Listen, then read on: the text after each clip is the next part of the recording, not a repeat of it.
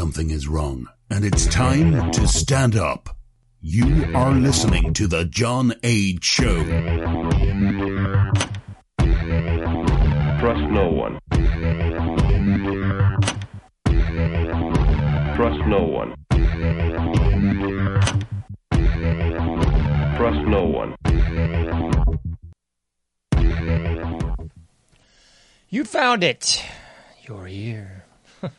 You're headlong down the runaway train that is the Anomic Age, and I am your host, John Age. Happy to be back with you once again in the not-so-wee hours of the PM. Thank you ever so much for joining us today. Not this evening. I'll be your tour guide as we take a somewhat satirical journey down the path of murder, destruction, and the extermination of human life on this planet. A forced march into obsolescence thrust upon us by a global satanic death cult of pedophiles.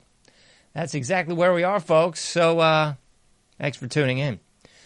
You know the deal. If you have not already done so, please check out anomicage.com. Share all those likes. Subscribe to all the subscriptions.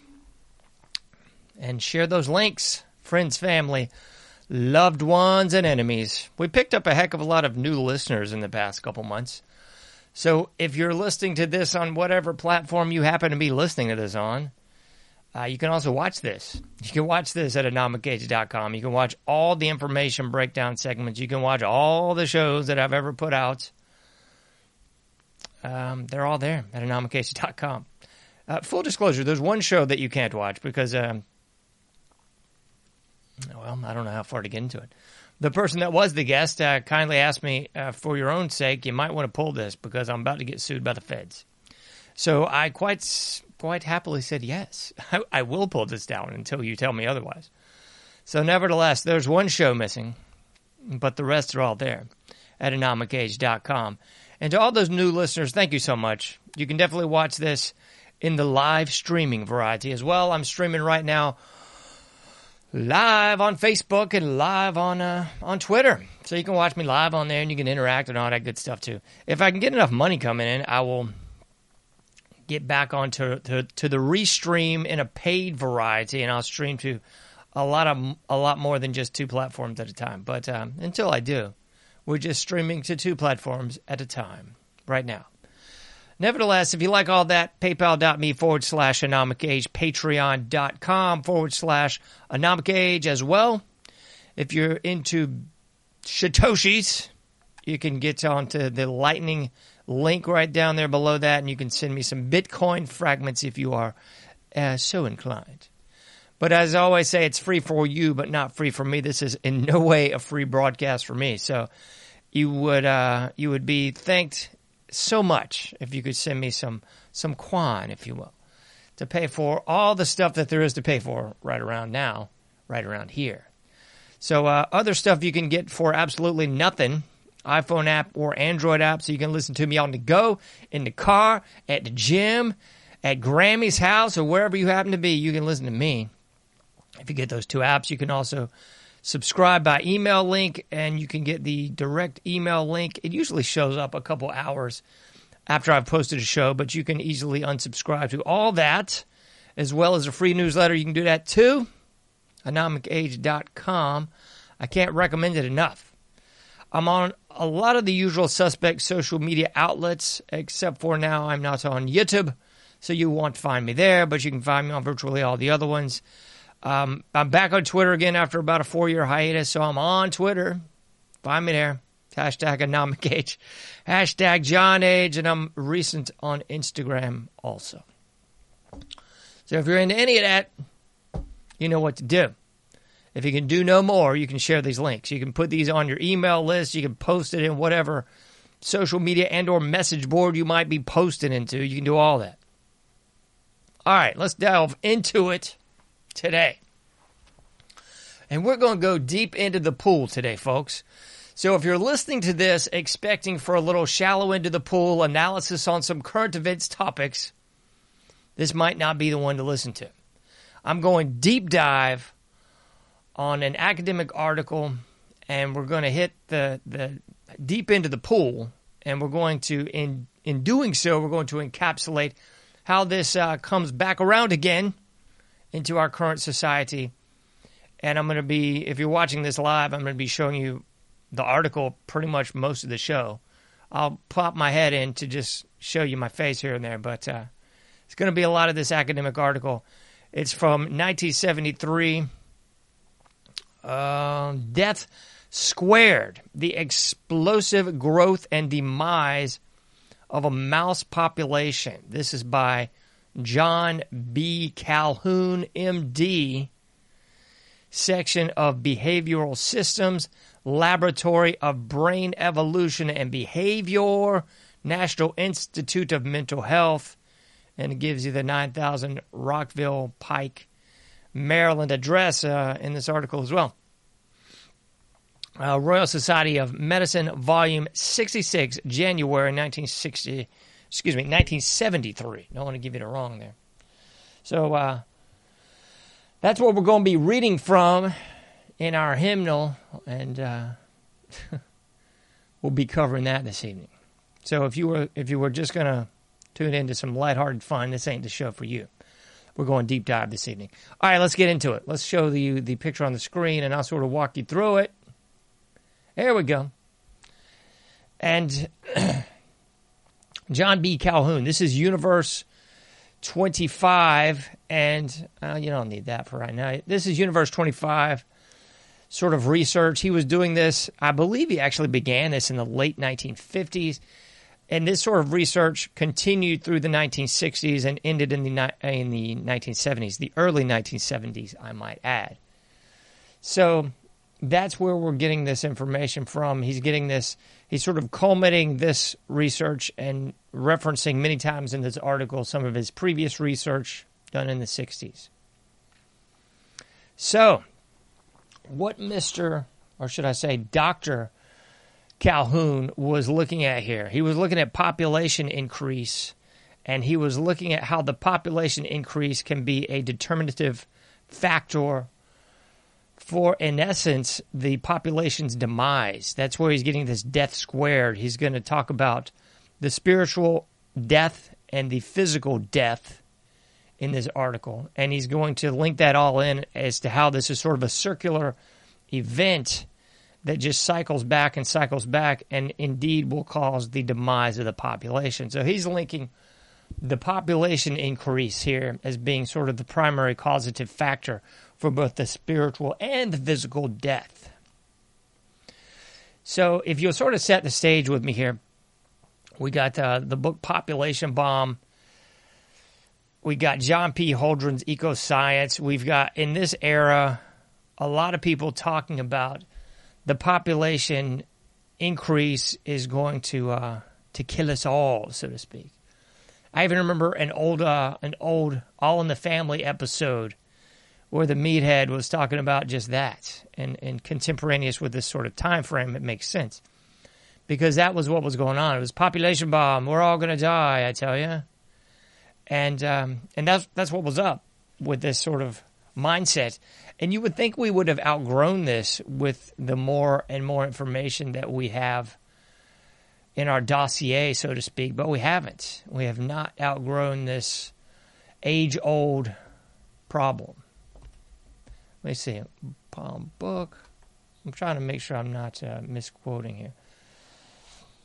John P. Holdren was Eco-Science, and Paul Ehrlich, he and his wife were involved in the book The Population Bomb in 1968, and then he and his wife were helping John P. Holdren with his book Eco-Science. So all these people, or at least the three that I'm just mentioning here, were colleagues. They were mentor relationship. They were definitely pushing this agenda quite hard. And you saw during the first regime of Barry Soetoro, you had John P. Holdren as the White House science czar. Yeah, the same John P. Holdren that was writing Eco-Science, which was pushing forced sterilization, putting something in the food and water to sterilize people. And that was the same John P. Holdren, heavily influenced by the population bomb. Paul Ehrlich book from 68. So just to connect all these dots here, we had a lot of that sort of synthesis of thought during this time frame. And you would have thought, as I mentioned a moment ago, that this would have all have gotten washed out as we became supposedly smarter, but we just didn't.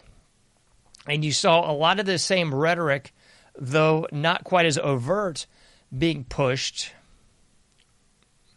later on, when you saw the Georgia Guidestones pop up in the early 1980s, when you saw the advent of Agenda 21, now Agenda 2030, and then you saw sort of all this being played out with a lot of the material coming out pre-PSYOP 19. So you saw a lot of this material sort of all connecting into dots where we need to do away with a lot of the population because, well, just because. But nevertheless, that's not really the jag that we were getting off on in this article. He didn't go that far. He wasn't talking for killing the population. He wasn't saying any of that at all. I was just sort of setting the table with some of this thought as we move forward. Okay, so back into the article here. So John B.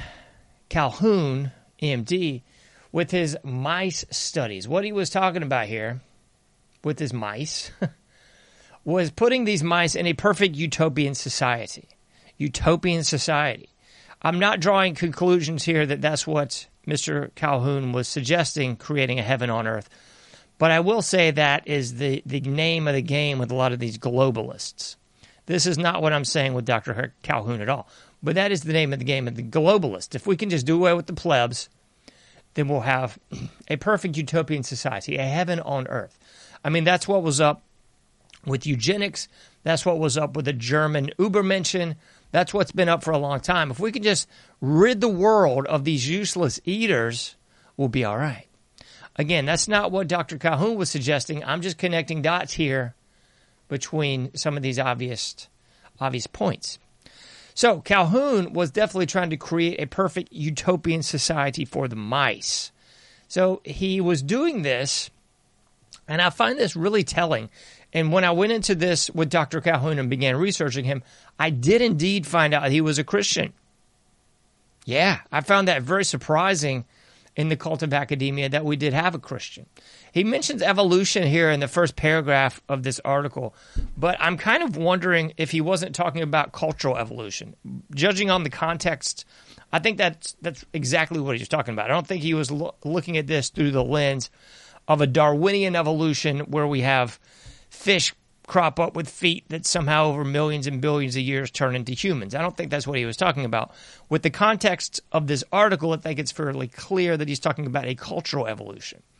And I think if you can argue that we've had a cultural evolution, if we look back Adam and Eve to now, our culture has evolved. It has changed drastically if we look at band societies, hunter-gatherer societies, all the way up to the state-level societies as we have them now.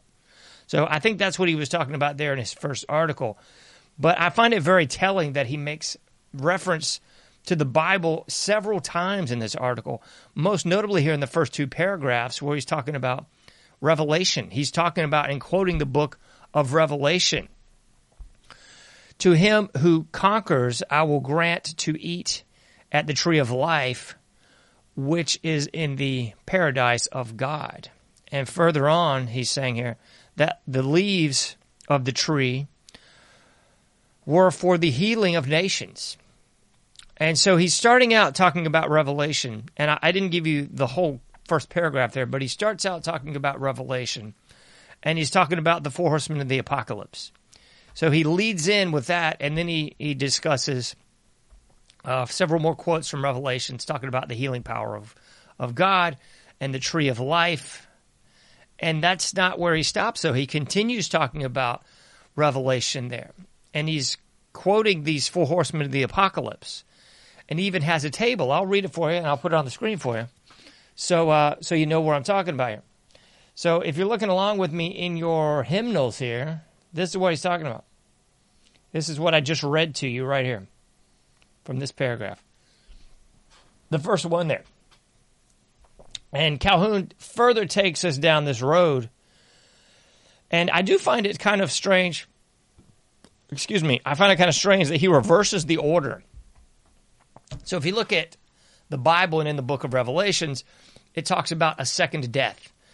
It talks about the first death being the physical death, and the second death being the spiritual death, the removal of your proximity to Christ, the disconnection from you in Christ, as discussed in Revelation, being that second death. So in his article, Dr. Calhoun here is sort of flipping the script on that, and I don't know why he's doing it, if it's just a deliberate inversion or if it's just sort of artistic license in his own writing here. But he discusses the first death in his article, and I don't think he's necessarily saying this is biblical here. I think he's just using this in his article to say, okay, in my article, I'm going to say first death is spiritual death, and the second death is the physical death, the death of the body.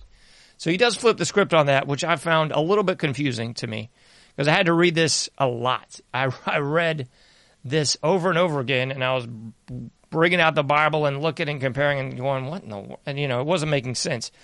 But he's talking about the pale horse of the apocalypse there, and he's talking about the four horsemen of the apocalypse coming in, bringing these biblical things. And he's listing them in this table here.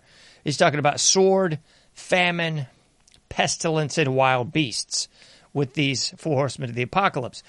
And what he's doing here, I'll go back and forth so you can follow along with it. What he's doing here is he's saying these are the elements, as discussed in Revelation, that will bring down the death of society, the end.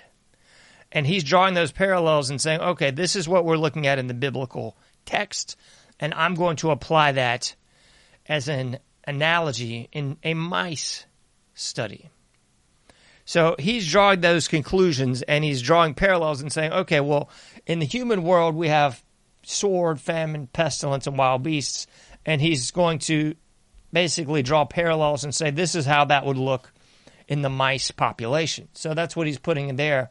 He's saying sword is immigration, famine, resource shortage, and he's also saying inclement weather would also be a variable that would be similar in the mice population. Pestilence, he's still using disease as pestilence, and wild beast, he's saying that's predation.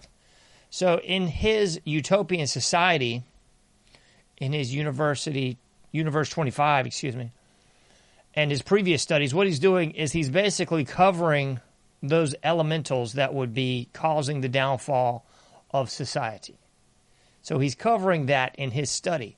So he goes on to sort of further explicate and examine what that means. So immigration, he's saying, okay, we're not going to have any other migrant species of mice coming into our habitat. It's going to be locked down. We're going to have a certain number in, and from that certain number, we can have reproduction. We can have movement within that universe, but no more. We're not introducing more variables into our study. Nay. So he's taking that out. Next on the countdown, he's talking about famine as the main catalyst there. So he discusses those variables being defined and controlled as well, where he's saying they're going to have this much food, which will be ample amount of food each day. And he's also discussing that they're going to clean the droppings and the urine and so forth at this specific time at each interval in the study. So that's not going to be a problem either. So we're not going to have any immigration of new mice. We're not going to have any sort of resource shortage. They're going to be given proper papers and things for bedding. They're going to be given proper amounts of food and water, and we're even going to take care of the droppings and the urine and so forth. That's going to be not a problem. Next, he's talking about pestilence. That variable is going to be controlled for also because all of these mice, prior to being put into our perfect universe here, are going to be cleared of any sort of disease or pathogenic disease, I should say, that could be transmitted from one to the other, So that's going to be clear. Next, we're going to take care of the variable of wild predation, because in our perfect utopian society here, we're not going to have wild predation because, of course, it's a controlled little environment, our perfect little universe here. So, I don't really know that Dr. Calhoun was drawing these parallels, but I will draw myself. He was playing God here. That's all it was, folks. He was playing God. He was the God of his universe. He was putting forth his own Adam and Eve of the populations. They were all going to be in pairs, male and female, just like Noah's Ark. He was controlling for all the variables. And he was creating a little mice heaven on earth just to see how things would play out. So that was pretty obvious that that's what was going on here early on. And he has this whole thing split up into several phases. I'll put this on the screen for you as well, and we'll sort of move on in our discussion here. The first image there is an image of Dr. Calhoun in the center of his mouse universe, if you will. And discussing that, let me see. Phase A, he's dividing this alphabetically, not numerically, but in phase A. This is what he's got. After 21 days of isolation following weaning, there was a period of 104 days. That's phase A. Let me scroll on down so you can keep up with me here. There we go. We're at the end of the third page here. So 21 days following the weaning, we got 104 days, which is phase A. And there were 4 pairs of 48-day-old bulb C-strain house mice. That's the subjects for our study. So during phase A, we basically just got the acclimation of the subjects, if you will, to their environment. So they've all been cleared of disease. They've all been isolated after weaning. They've all been paired off, male and female, together. So this is what we got. 4 pairs of 48-day-old mice. That's what we got there. So he goes on to describe in the context here what we got going on. We got turmoil. I'll put that back up there for you. Considerable social turmoil among these 8 mice until they became adjusted to their environment. So we didn't have a perfect world to begin with. Everybody's kind of jostling, kind of getting acquainted, kind of saying, hey there, what's up? How's it going? And I realize this is not a parallel, but I kind of look at this as the real world for a contemporary example. And I don't think that's contemporary anymore. I don't think they even do that show. But nevertheless, we all know that was a bunch of hogwash anyway. There is no reality TV. It's all scripted. It's all just a sham. But if you remember those old real world shows, especially that first season, and then a few after that, it was kind of obvious they were just pulling the smoke or wool over our eyes. But at least you had those first days where everybody's getting used to each other. A little bit of turmoil. Hey, you put your socks over here. Hey, I don't like these socks over here. I like to eat at 3 in the morning. Well, I like to begin my day at 6 in the morning. You know, that's sort of just social jockeying that you might see for position in a contemporary society. So we got that. Let's move on. What else we got? So we have the B phase. Phase B. Phase B, everybody's a little bit more comfortable. In phase B, what we got going on is the most rapid growth. Phase B. So phase B, we got all kinds of population explosion. The population bomb, if you will. This progression of numbers was approximately 20, 40, 80, 160, 320, and 620 after nearly 5 doublings. He called this period the period of most rapid growth, phase B. At 620 weaned mice, the rate of population growth abruptly decreased to a doubling time, approximately 145 days. So, I'll put this back on the screen for you. So once again, you had a big boom, and then you had a sort of steep leveling off period. That's kind of where we were just mentioning there. Steep leveling off period. So that was phase B. We had a big population growth. Nothing too much to worry about yet. Everything's going all right. So then we move on, and we begin to see some problems. So as the population begins to explode here, we see some issues. So we'll continue to talk about the B phase, I suppose, if you will, to a lesser extent, and then we'll move on to where things really get dark. So some of the stuff that we begin seeing in the B phase, I think is kind of self-evident to most of us these days, but let's just go ahead and talk about it so it becomes very clear. So what's going on in the B phase is you see territories begin to be established. You begin to see dominant males really showing the hierarchy, really, is what you got going on here. So you see the dominant males taking the lead. You see a hierarchy develop. You see organization develop as far as territoriality. And you begin to see those dominant males defending their territory. And you begin that subordinate male and that sort of relationship becomes kind of obvious here. The most dominant males are going to be the most active ones, and all these sort of variables are going to begin to connect. So you have more dominant males. What does that mean? They're more aggressive. That also means they're more active. That also begins to translate over into more and more mating opportunities. So their reproductive fitness, if you will, is going to be higher. So that's going to kind of be, I would say, a no-brainer. That's going to kind of be obvious, but in case you were missing those points, that's what's going on in Phase B as well. So usual suspect sort of stuff. Dominant males getting more reproductive fitness, mating with more females, passing on their genetic code to further offspring, all that stuff. All right, let's not belabor that point. Let's move on a little bit into the C phase.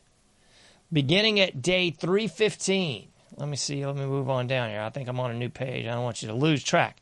Beginning on day 315, after colonization and continuing for 245 more days, the population grew at a much slower rate. So things began to level off at a end of sort of the B phase, and then it began to taper off as we move into the C phase with this population.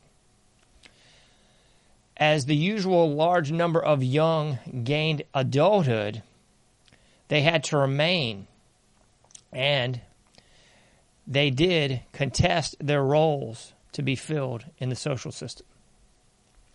So really what's going on here? Hold on, let me see here.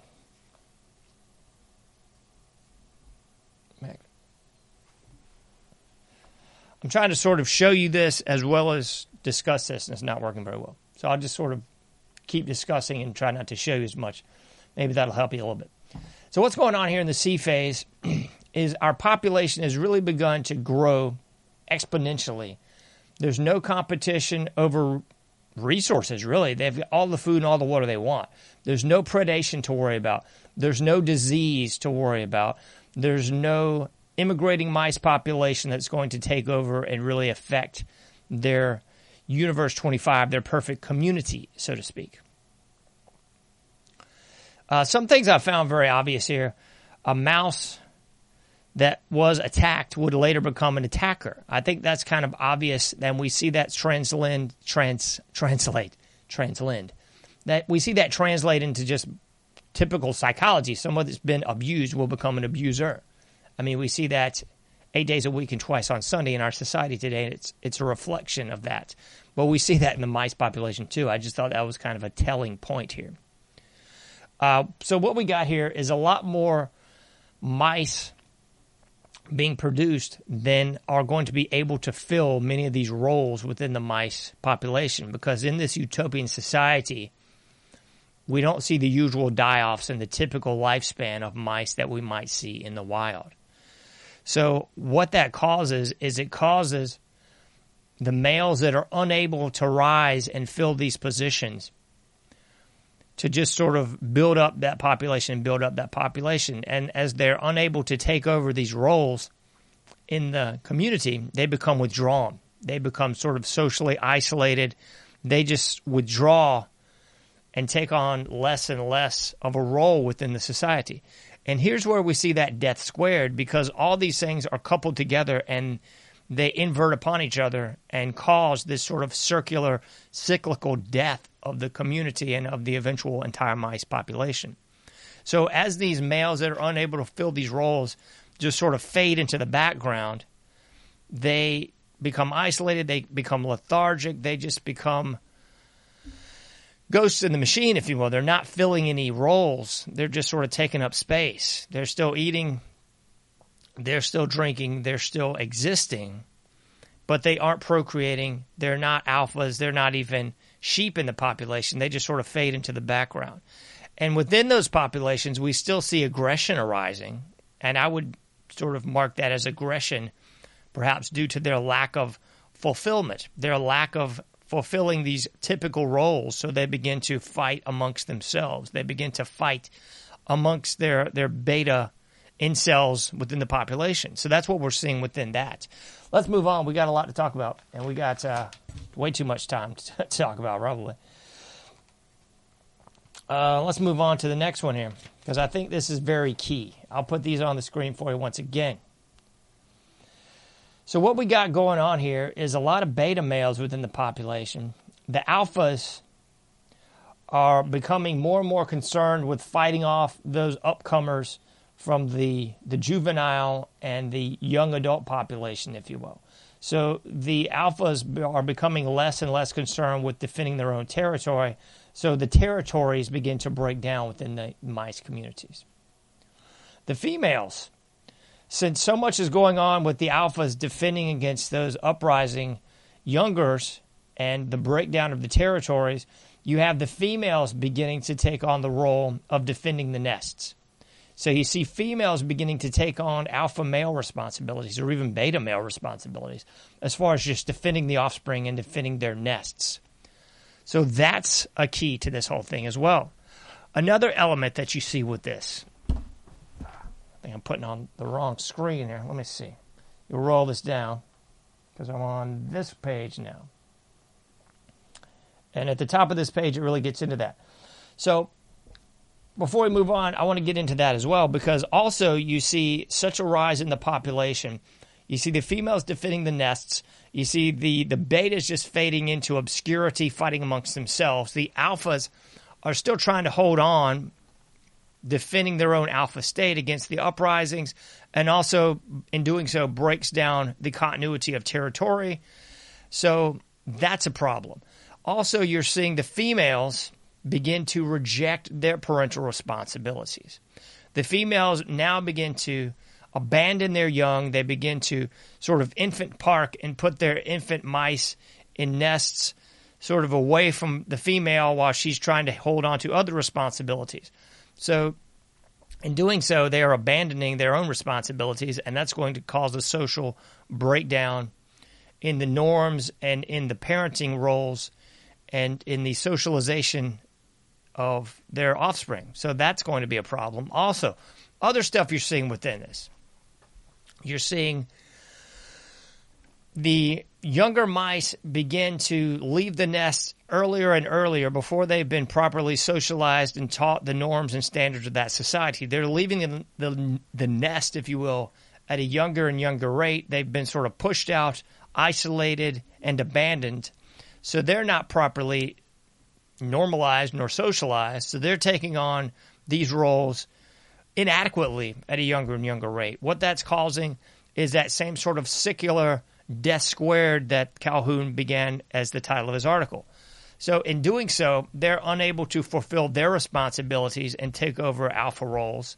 They become betas. They become fading into the abyss and just infighting amongst themselves, doing nothing. You got that going on. Next, you got the beautiful ones. That's what so many people have discussed this Calhoun article and his others, discussing the beautiful ones. The beautiful ones, these are the ones that are sort of the stay-at-home couch potatoes in their 40s at mom and dad's in the basement playing video games, drinking and smoking weed. That's kind of what's up here. So the beautiful ones, we'll move that right to here. On page 85, the beautiful ones. There we go. So much like we're seeing the females abdicate their responsibilities, the male counterparts to these non-reproducing females, we soon dubbed the beautiful ones. They never engaged in sexual approaches towards females. They never engaged in fighting. And so they had no wound scars. Their pelage, basically their fur, remained in excellent condition. Their behavioral repertoire became largely confined to eating, drinking, sleeping, and grooming, none of which carried any social implications beyond those represented by, oh my goodness, by the am I reading this correctly? I don't have any glasses on here. Contiguity of bodies. So basically they were just doing nothing, folks. So the beautiful ones, and I kind of skipped over the females here that were not doing anything as well, but the beautiful ones had pretty much abandoned all hope. That old Dante's Inferno thing, abandon all hope, ye who enter here. So the subsect of the sort of dismissed ones became the beautiful ones. They didn't even infight amongst themselves. They didn't even jockey for position with the alphas. They just became content with eating and drinking and grooming. They didn't approach females. They didn't fight amongst themselves. They were truly just nothings in the society. They contributed nothing to the social order, the social stability, or even instability. And we also had a rising female population that I dismissed, but I shouldn't have. The rising female population really did the same thing. So the rising female population was also not interested in producing offspring or mating all that much, although they did carry more of a social role and standing than the beautiful ones. At least they tried and made some effort as far as the aforementioned goes. The beautiful ones just did nothing. So I'm probably running way over time here, so I'll try my best to synthesize this in some sort of fashion and draw some parallels, because I know people are probably just giving up on the show at this point because I've gone too heavy and too academic for you. So what we have here is the demise of a society. It's the demise of a society because, as Dr. Calhoun intimates here, they first died a spiritual death, and then they died a physical death. In this Calhoun society, they lost the spiritual death, and I'm not talking about a supernatural spirit necessarily here. I'm talking a survival instinct, a spirit to survive. Live, thrive, and survive. That spirit has been lost in the utopian society. And I think we can draw a lot of parallels here, because we're seeing early on in the study, everything's good. People are a little jockeying for position. Then we have people really producing a lot of offspring. But there's no survival instinct in place, really, because everything is provided for. So that survival instinct is lost. And as the obvious alphas take over, there's really this rising population. There's too much of a rising population to even appropriately compete or fill these social roles. So you have this further divide and subjugation between those that are unable to do anything and just sort of fall into space here. Then you have the rising beautiful ones who just don't even want to even try to compete for top dog, if you will, top mice in Universe 25. So they've taken away their purpose for being, their raison d'etre. We all have a purpose. And I think a lot of people look to it as, oh, this higher purpose, we have us calling. Yeah, that's true. But I think we can baseline that and just say our raison d'etre is survival. Thrive, survive, live on for that next day. And in this perfect utopian society, that's been taken away because you've got everything you need. There's tons of female mice here. There's tons of food. There's tons of water. There's tons of bedding. Nothing can hurt us. We're in a great society. And all that, I believe, culminates in the death of the spirit. And that's exactly what Calhoun goes on to talk about here, the death of the spirit. So first, they experience a spiritual death. There's nothing to do. They're dying of boredom, in essence. The beautiful ones are just sitting around grooming each other, eating and drinking. That's it. No raison d'etre, no reason to survive, no spirit needed. The spiritual death occurs first, then the physical death. So as we're seeing by the end of this study, at a certain part in this study, it all just kind of goes plooey. I'll finally just roll on down here and give you some highlights here. Let me see here. What's that? The specific date he's got here. Let me pull it back up here. I know somebody's freaking out. Don't worry. Population increase abruptly ceased by day 560 after colonization. A few mice born up to day 600 survived past weaning. So, by that day 600, it pretty much all stopped. Their spirit had been killed. There was nothing more to live for. It became mundane, doldrum, boring. So where are we seeing parallels here? I think we're seeing parallels here thanks to FDR and his 1935 Social Security Act. Really wasn't first collected until 1937, but in 1935 it was passed. And then you could couple in some other fun goodies of FDR as well as some other fun goodies by LBJ, which basically say you can get a guaranteed income here.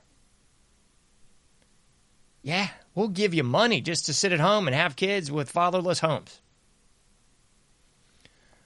We'll take away your live, thrive, and survive instinct because we'll give you some money. This guaranteed living wage, this guaranteed living income that we're seeing postulated as possibility and even already occurring in some areas of the globe. I think we should all take a look at this mice study and take a look at those parallels to begin with. Because what that's going to do is take away your reason to live. Because it'll all be taken care of.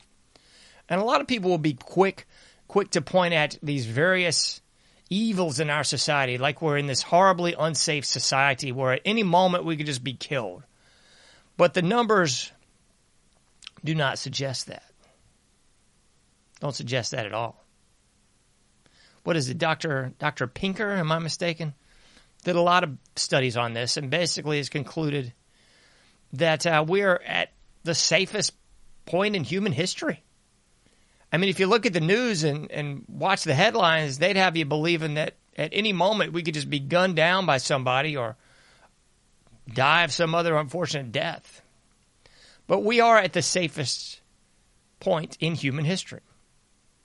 So this notion that we're all going to die, yes, we will, but we are not living in a completely unsafe society. So that variable's kind of been taken out too. Other things that I think we're seeing, and I'll draw parallels to social media, where parents aren't parenting anymore. Parents are abandoning their kids because they're too busy posting pictures on Instagram and Facebook and Snapchats and whatever else they're using.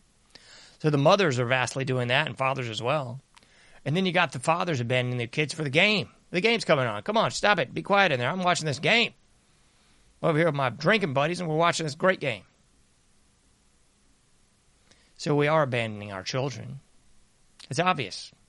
Look at them. Look at our society right now. But then we got a couple in latchkey children. What's that term really mean? Latchkey children was really a term popularized in the 60s because that's when we really first saw this generation arising. Because before that, we did not have mothers in the workplace at the high rate that we currently do. So right about now, it's a record number of mothers in the workplace. And that really all began and arose in the 1960s with the second wave feminism. And they rolled out that it was also feminine to take your power and join the workforce. Well, that was nothing more than so you could be taxed. So thanks to the Federal Reserve and inflation, the price of goods and services went up and went up and went up. And the chickens really began to come home to roost first in the 1960s. Federal Reserve, 1913, income tax, 1913, all these goodies from Woodrow Wilson. But in the 1960s, we saw more and more women enter the workplace, and they masked this with second wave feminism. Because it's your duty, it's your right to be a strong female. Abandon your kids, put them in nurseries and daycares, and send them to our public schools, a.k.a. K through 12 indoctrination. How does it go, folks? College, university weaponization. So, further child abandonment. Because who better to raise your children than the state, right?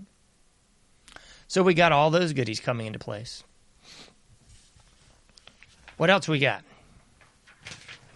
I'm going to roll through this article here and just give you all that we got. So we also got more and more fatherless homes, thanks to LBJ, right? Fatherless homes. We got latchkey kids. We got fatherless homes. We've got the beta male generation of our current society. And why is that? I would postulate it's because our whole society is too safe. It's way too homogenized, standardized, and sanitized for your protection. The nanny state's waiting around every corner to make sure you don't bump your head, scrape your knee, or get even the slightest sense of discomfort. Sound familiar yet? Sound like the My Studies from 50, 60 years ago yet? Is any of this ringing true? So we'll take you down to the very end of the My Study here, and we'll show you just how these things play out. In the conclusion is very telling, I would say. The conclusion really just lays it all out there for you. And I've starred and underlined so much. At the time, the continuing survival instinct of many individuals to sexually and behavioral maturity culminates in the presence of many young adults capable of involvement in appropriate species-specific activities. However, there are fewer opportunities for fulfillment and fulfilling these potentials. So where does that lead us? It leads us to today. It leads us to the mechanization of our society, the Elon Musks and the like. It leads us to this utopian society because everything now is obsessed with sort of two different variables. A, the mechanization of all activity. So now you can get on a motorized skateboard, a motorized scooter, a hover around, anything motorized so you don't have to do any work. You can go do a self-checkout line at the store. You can have Amazon bots delivering your packages. What all this sounds like is the bait and switch. This is going to be great. We're going to have less stuff to do. Oh boy. What else we got simultaneously? Simultaneously, we have that push for immortality. So the Bible tells you there's one way to have immortality. Humans and the earth will tell you, we can give immortality. We'll just give you this brain chip, you see. We'll just give you this vaccine, you see. We'll just keep you alive, and we'll even extract your essence, if you will, so you can live to fight another day. Right on down the road, as soon as we figure this whole thing out, we will download your essence into this computer, and you will continue to live. Sounds like the My Studies again, doesn't it? We'll give you a longer life. We've taken out the four horsemen of the apocalypse. We've given you this perfect utopian society so you can live forever. Well, how'd the My Study work out? Competition over those hierarchical positions becomes paramount. The border becomes less important because people are fighting over internal positions instead. Sounds about right, doesn't it? The mechanization of our whole society. Too many chiefs and not enough Indians. It's a phrase I like to put out there. Too many chiefs, not enough Indians. Everybody thinks they're going to get on social media and become the next big thing, become a superstar. So you don't have to work. You don't have to be a plumber. You don't have to be an electrician. You don't have to work at a store because you're too good for that, right? That's reflected in our current society because you see so many examples of this. Everybody's hiring. but nobody's taking the jobs. There's a lot of variables that have to do with that, but that's kind of self-evident. A lot of jobs available and not a lot of people willing to fill those jobs because they're getting their guaranteed living wage. They're getting their FDR Social Security. They're getting their welfare state from FDR and LBJ. And this is also mirrored when you see people in retirement age. Once people retire, they lose their raison d'etre in another way. Because thanks to FDR, we got Social Security. We'll give you a little bit of money just for being alive, right? You want to retire at 70, 65, or are they going to push it up to 85 now? That's all right. You can just retire, and all that money we've stolen from you for your entire life, we'll give you a little bit of that here and there because we know very well you won't be living all that much longer because you've lost your will to live. You're not working anymore. You're just sitting in the house watching Matlock, right? Watching CNN or Fox News. It's not a reason to live. You've lost your raison d'etre. You've lost your spirit, the spiritual death that Calhoun talked about and that I'm talking about too. That's all part of this game, folks. All part of the game. So the culmination of the article is about like that. That's exactly it, folks. Acquisition, creation. I'll put this on the screen for you so you can follow along with me because this is doggone important here. Acquisition, creation, and utilization of ideas appropriate for life in a post-industrial, cultural, conceptual, technological society will have been blocked, just as biological generativity in the mouse involves this species' most complex behaviors, so does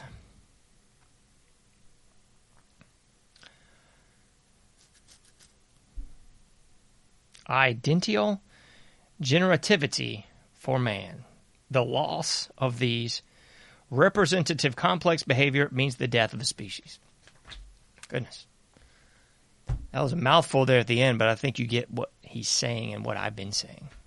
You got to have a reason to live. You've got to have a reason to live, thrive, and survive. And if the government takes away all those reasons, you're very likely to end up no different than this mouse population.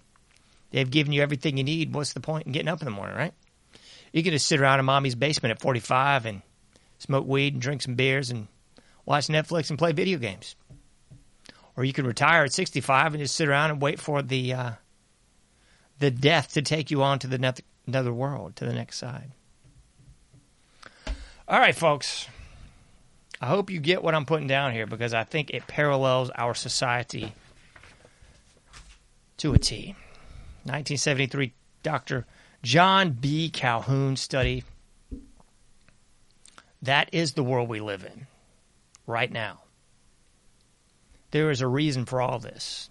There's a reason why all these globalists want to eliminate a big swath of the population.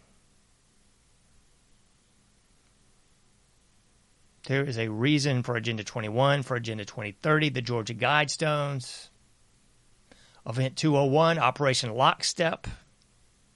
All these things that have led us to our post-COVID world that we live in right now, and most assuredly of COVID, PSYOP-19, and the vaccines. There's a reason why, folks. There's a reason why your food, air, and water are polluted. There's a reason why you can get a cheap meal for $10, and in contrast, a good, healthy, organic meal for darn near 30, upwards of 40. There's a reason, folks. There's a reason why they don't teach you any of these things in school. Because they want you dead. They want you to be a content, compliant slave population for just a few years till they can use you up and spit you out. You can't do everything, but you can do something. Be safe out there. I'll be seeing you sooner than later in the Anomic Age.